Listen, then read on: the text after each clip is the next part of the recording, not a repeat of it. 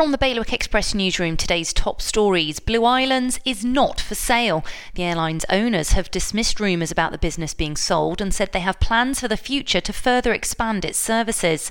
Questions are being asked about how Jersey's government will make £80 million of savings over the next 4 years. The spending watchdog has outlined her concerns over plans to balance the books and fund the government plan.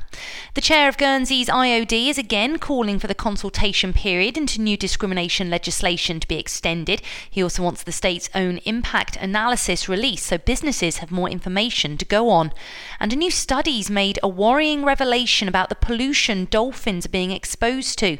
Scientific analysis of the species found more frequently recently in the Channel has found record high levels of mercury in their blubber and toxic pollutants banned as long as 40 years ago.